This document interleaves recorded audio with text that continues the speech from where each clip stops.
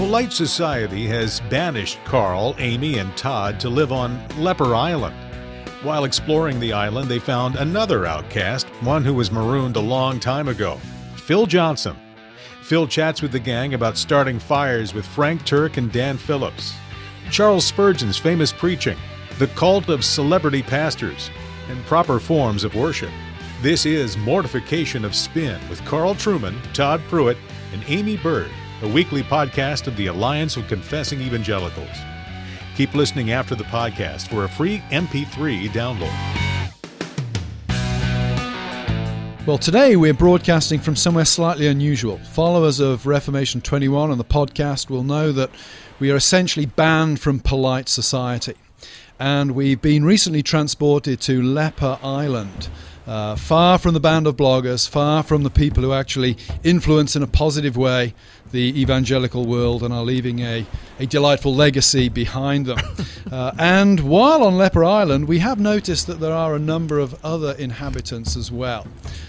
Frank and Dan from Team Pyro, and perhaps most important of all, Phil Johnson, the founder of the Pyromaniacs blog. So it's a great delight today to have Phil with us. The usual team are all here, and we want to talk to Phil about a few topics of importance. But first of all, Phil, Pyromaniacs, isn't that a rather unfriendly? It's so aggressive. It's so aggressive. I feel hurt every time I see it on the bannerhead. Can you explain yourself? No, it's hard to explain myself, but I'll give you a try. Actually, when I decided to blog, it was mainly so that I could poke my finger in the eye of these emergent guys who were all over the blogosphere at the time. And I wanted a graphic header for my blog that was both colorful and simple, and it had to be sort of fit on that lateral plane that you have a blog header with. And I saw a match, and I thought that's the perfect color combination and the right size. I'm going to make this match into the header. And then it occurred to me, there's that verse in Scripture that says, "Is not thy word like a fire?" And so I was looking for a name that would sort of correspond to that. So that was the idea. It wasn't that I was there to flame everybody, although, in the end, we flamed a few people. So it was an artistic decision then. Right. It really was. Honestly, that's the truth. It was an artistic decision to begin with, and then Pyromaniac, and of course, I knew that in and of itself would be provocative, and that didn't bother me too much, so that's how it got.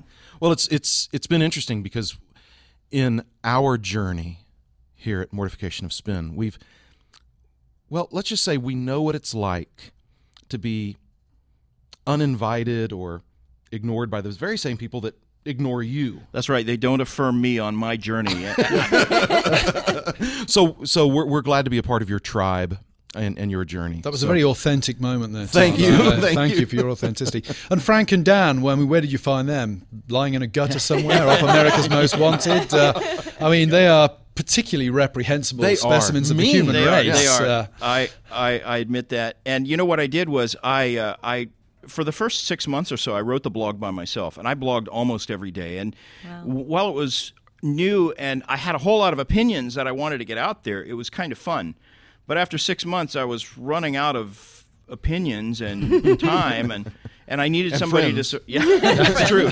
And in fact, very real. Friends, losing friends.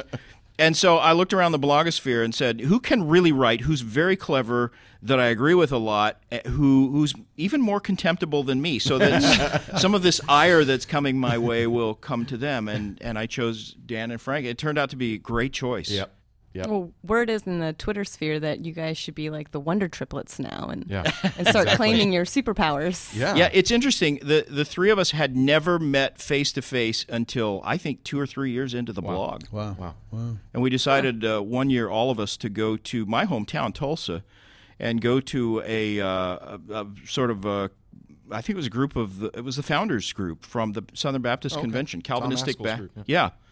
And that's where we met for the first time, the three of us. And, of course, our hearts were already knit together. And strangely warmed. That's right. We had an Asbury moment. Yeah. Well, in fact, there's a church in Tulsa, one of these rowdy churches with Well, it's called the Guts Church. Okay, that's the name of the church. I'm not making this up. I know about That's that like church. worse than the Scum of the Earth Church. Yeah. It is the Guts Church. In fact, this church got in trouble a few years ago because they were doing some mixed martial arts or a boxing match or something like that. Sounds like Amy's kind of church. Yeah, it's right up your alley, Amy. And one of the contestants died in the boxing match, and the church got sued for it and whatever. Anyway, we went there on a Wednesday night and blogged about it.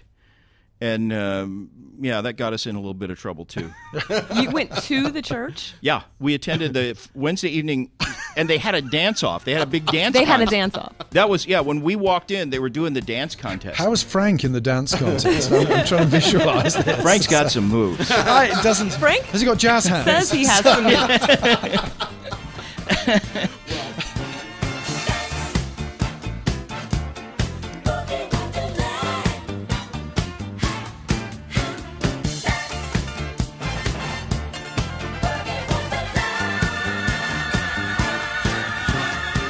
I mean, if you're one of the one or two people out there that has not visited Pyromaniacs, first of all, Phil is no longer. He has retired from blogging. That's correct. But it's one of the best written blogs out there. It's fun to read, but it's also substantive, and they have a style that is very close to the hearts of the mortification of spin. And I have to add that when Todd gave his defense of women not in the military a few months ago, Frank emailed me to say that I think he'd counted 5 category mistakes in one sentence, which was quite an achievement. That's why I will never actually debate Frank Turk, because I have no doubt he would run circles around me rhetorically. But somewhere in my heart, I've got to believe he agrees with me about that. But that's another issue. I do agree with you about that, by the way. We won't get into that. We're right-thinking individuals. I just wanted to put that on the record. I agree with you on that. We are in the theonomist I quarter would of not. Leper Island. I never had a daughter, but I have a granddaughter, and I do not want her. Absolutely not. In a fight. Yeah, but Carl's a Brit. They're used to having women fight for him, so Boadicea, great woman, saved us from the Romans. Yep. I think I'm 164th Iceni, actually. That's why I have such sympathy with her. Well, one of the things that, Phil, that you've done that has been terrific, I think, is the Spurgeon Archive. And if you all are not familiar with the Spurgeon Archive, just Google it and go there. Phil, how did it happen?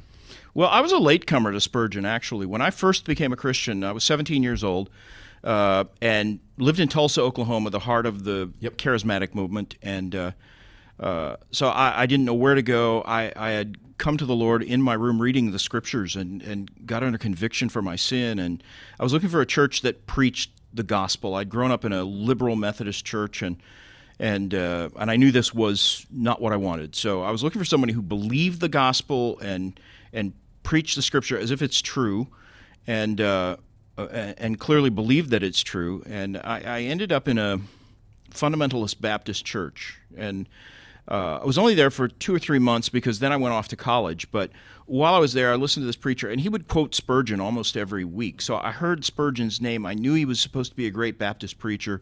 And as a 17-year-old, I ordered some collections of Spurgeon sermons, and was glad when they came in the mail, opened it up with great eagerness, and immediately lost my enthusiasm for Spurgeon because it was wall-to-wall text with no paragraph breaks, small type, Victorian language, and I just couldn't see what anybody saw in this. And so I set Spurgeon aside and literally did not read him for 20 years. 20 years. And it was years later, I had been a Christian then for 20 years, and I was working with John MacArthur, editing his books, and he began to work on a book called Ashamed of the Gospel, which is a critique of pragmatism in the church. And what I do is edit sermon transcripts and help him, draft the concepts for the book and all. And he'll give me scraps of paper and say, work this into the material and whatever. He gave me this excerpt from a Spurgeon sermon and said, this says exactly what I want to say to start the book with. Just make this the sort of opening quote, put it in there. And I read it, and it was really good, but it wasn't documented. So I had to go looking for where Spurgeon said this. And I found out it was from a message he gave during the downgrade controversy. And I got a collection of all of the downgrade material, all of his polemical writings and several sermons that he preached during the downgrade controversy. And I just devoured it. And as I read this collection, it was about a 140-page book, I would guess. Everything Spurgeon said was what John MacArthur was saying in this book. And so I marked this book up. I literally couldn't put it down, stayed awake until 2 a.m. finishing it, highlighting it. And when I was finished, I gave it to John MacArthur and said, that thing you gave me from Spurgeon put me on to this. You ought to read this because it's the same thing you're saying in your book. And so he read it and marked it up even more than I had and gave it back to me and said, you should work some of these quotes into every chapter. And so that's what we did. And if you read that book, Ashamed of the Gospel, you'll see it's woven together with an accounting of the downgrade controversy and Spurgeon's participation in it. That started me reading Spurgeon. That was in 1991. And in 1995, I came down with bronchitis, and it developed a persistent cough that kept me out of work for about 3 months. Turned out that the medicine the doctor was giving me was perpetuating the cough. So for the first time in my entire career, I got caught up on all of my desk work, had nothing else to do, and 1995 was before most people ever even heard of the World Wide Web or the Internet.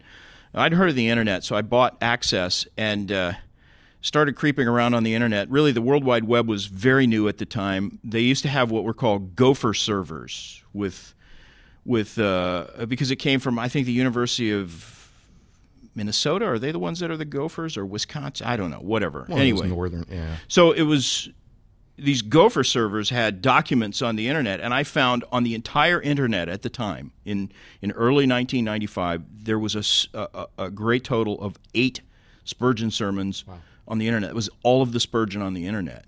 And it was formatted so you could see it in a web browser, but it was small type, no paragraph breaks, a gray background, and wall-to-wall text, the very thing I hated about the original Spurgeon material I read. And so, having a background in publishing, I thought, I can format that so it's more readable. And so I put margins and gave it bigger typeface and tried to make it look attractive and put those 8 sermons back on the web and put a link to those sermons in a theological discussion forum that I participated in at the time. And word got out that I had done this, and people started sending me transcripts of more and more sermons. And by the end of that year, we had, I think, 250 or more Spurgeon sermons online. It became the Spurgeon Archive. I named myself curator as kind of a joke, right? But people took it seriously and it developed from there. On Spurgeon's preaching, Phil, I mean, one of the questions I have is, I appreciate he was a great preacher. I mean, the stories of his preaching are stunning. There often doesn't seem to be much connection between the text he's chosen to preach on and what he actually says in the sermon. So my question is, what can I learn from Spurgeon? Obviously, I'm not going to go to him as a model of how to exegete Scripture and bring it to bear on the congregation on a Sunday.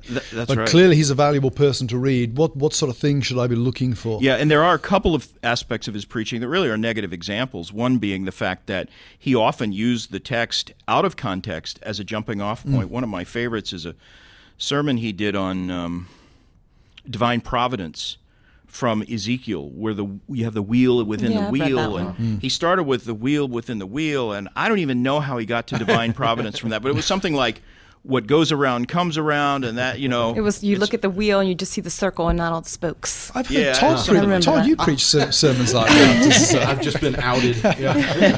But yeah, he was a topical preacher who often used the text as a jumping off point. He did do exposition, but it was outside the sermon. There was another portion of the Sunday service where he would read Scripture and comment on it. And so it wasn't the sort of exposition that we teach, preachers today, that expository preaching should be like. But his sermons were so full of biblical and doctrinal content that there's enough soundness in there that even though you don't like the form of it, the content is well worth reading. So it's kind of similar to Luther. There's a lot of Christ, even though one might question the exegetical principles being used. Right. The other negative example you get from Spurgeon is the way he prepared his sermons. He didn't even usually decide what he was going to preach on Sunday morning until after dinner Sunday night. And his wife described it. He would excuse all of the guests in their home after dinner on Saturday. He would then go into the study and pray about what text he should use, and in some mystical way it would occur to him that's the text, and he would write a little outline on a scrap piece of paper and take that the next morning into the pulpit and preach almost entirely extemporaneous material. And that goes, I mean, he was so remarkably gifted, his mind and with the language. He had a near photographic memory. That he could do things that the normal human being. He must have had an amazing voice too. Yeah. They never thought to record him, and that irritates me, because they had the technology. There was something floating around on the web recently. His son. That's his son. Yeah. That's right. That's There's his a son. recording of his son, and people say they sounded alike, but I don't that's believe right, it because Spurgeon preached in the Crystal Palace, which was like a big greenhouse, to a crowd of 20,000 people on one occasion. And without amplification, they had a soundboard over him to reflect the sound. And people said on the periphery of the crowd, you could hear every word with absolute clarity. Now, that must have been a monster voice. Yes. And I can't even imagine it. But wow. One thing that I think of with Spurgeon is this whole celebrity pastor cult that we have now. And he would definitely be considered a celebrity pastor even today. He's still so well known. And yet when you talk about things like the downgrade controversy, he truly stepped up as a leader in the Baptist church to call out error and names and really fight for truth and purity of truth and purity in worship.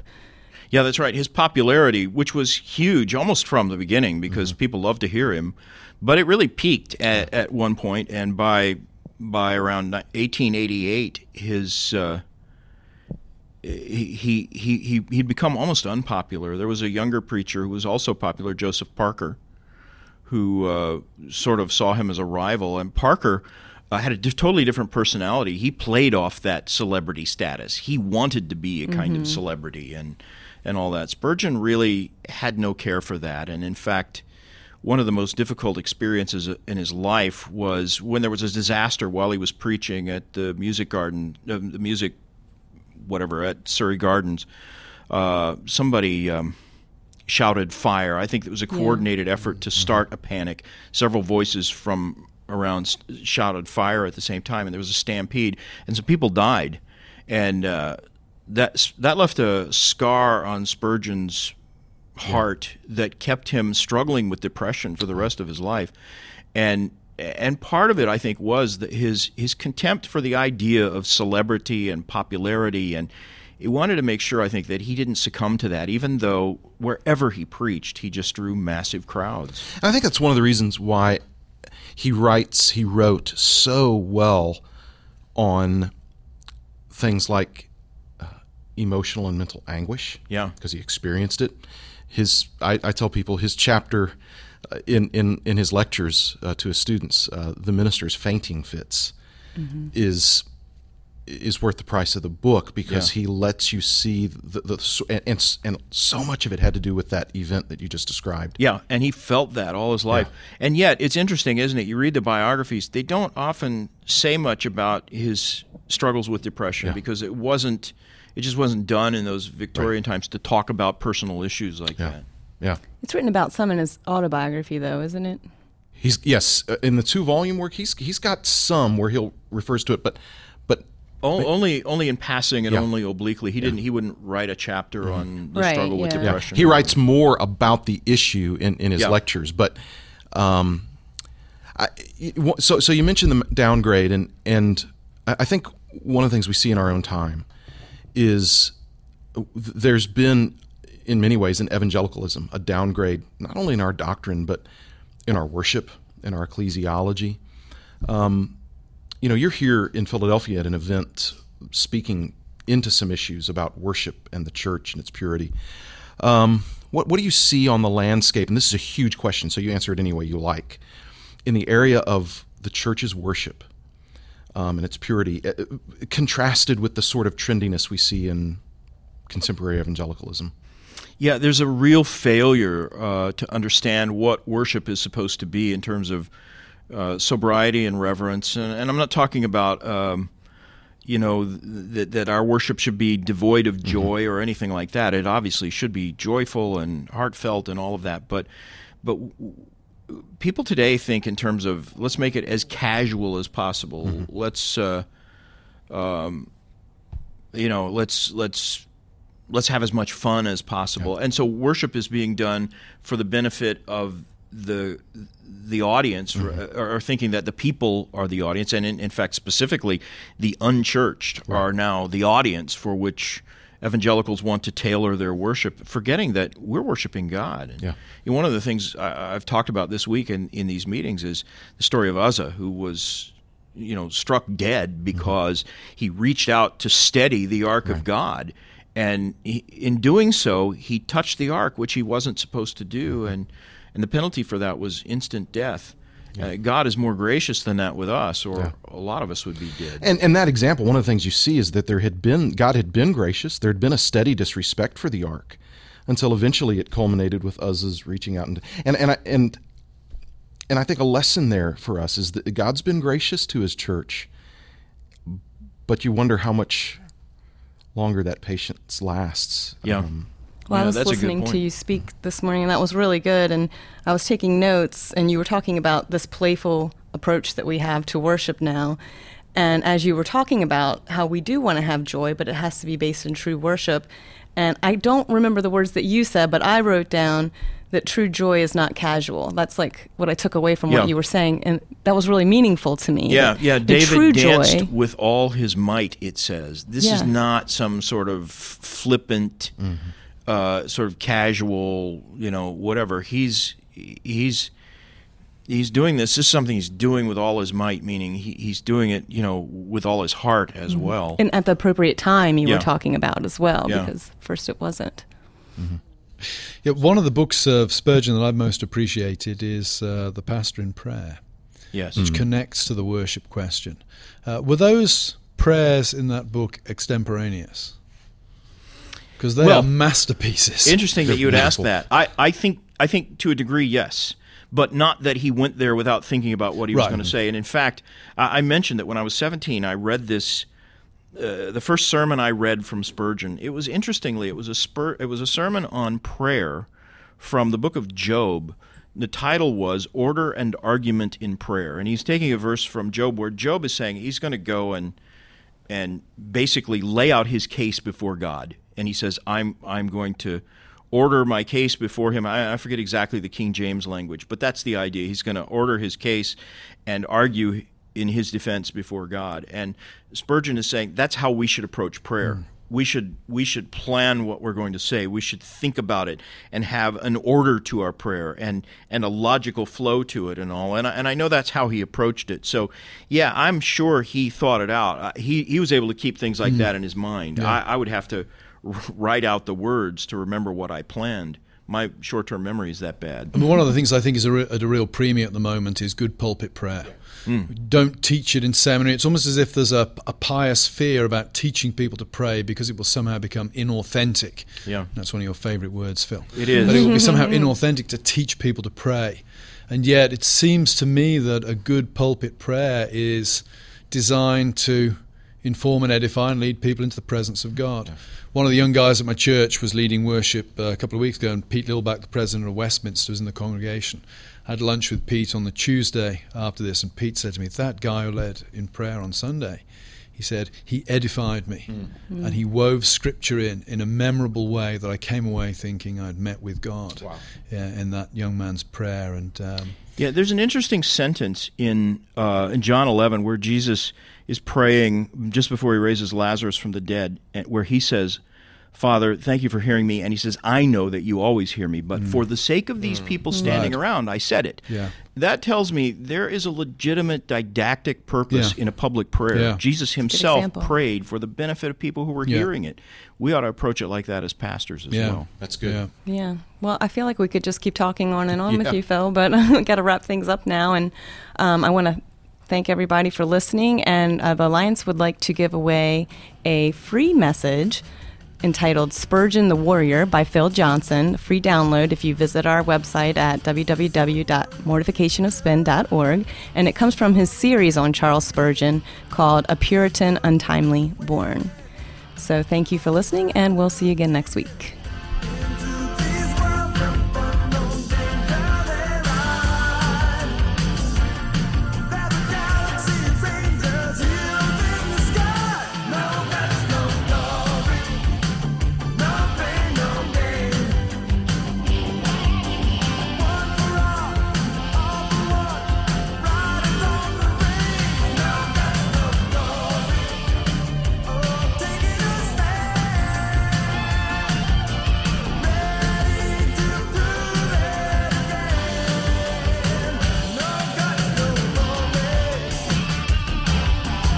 This has been Mortification of Spin, a podcast of the Alliance of Confessing Evangelicals.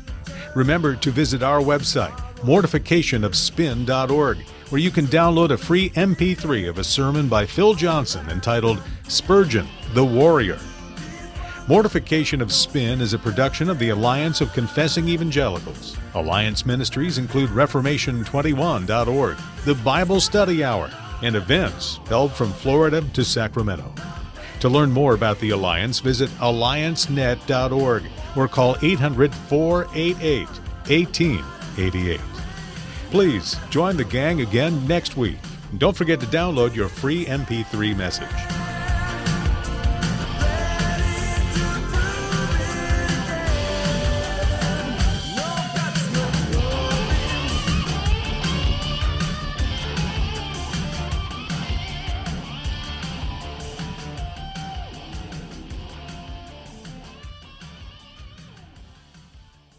That's right. They don't affirm me on my journey. So we're glad to be a part of your tribe and your journey. That was a very authentic moment there, Tom. Thank you. Thank you for your authenticity.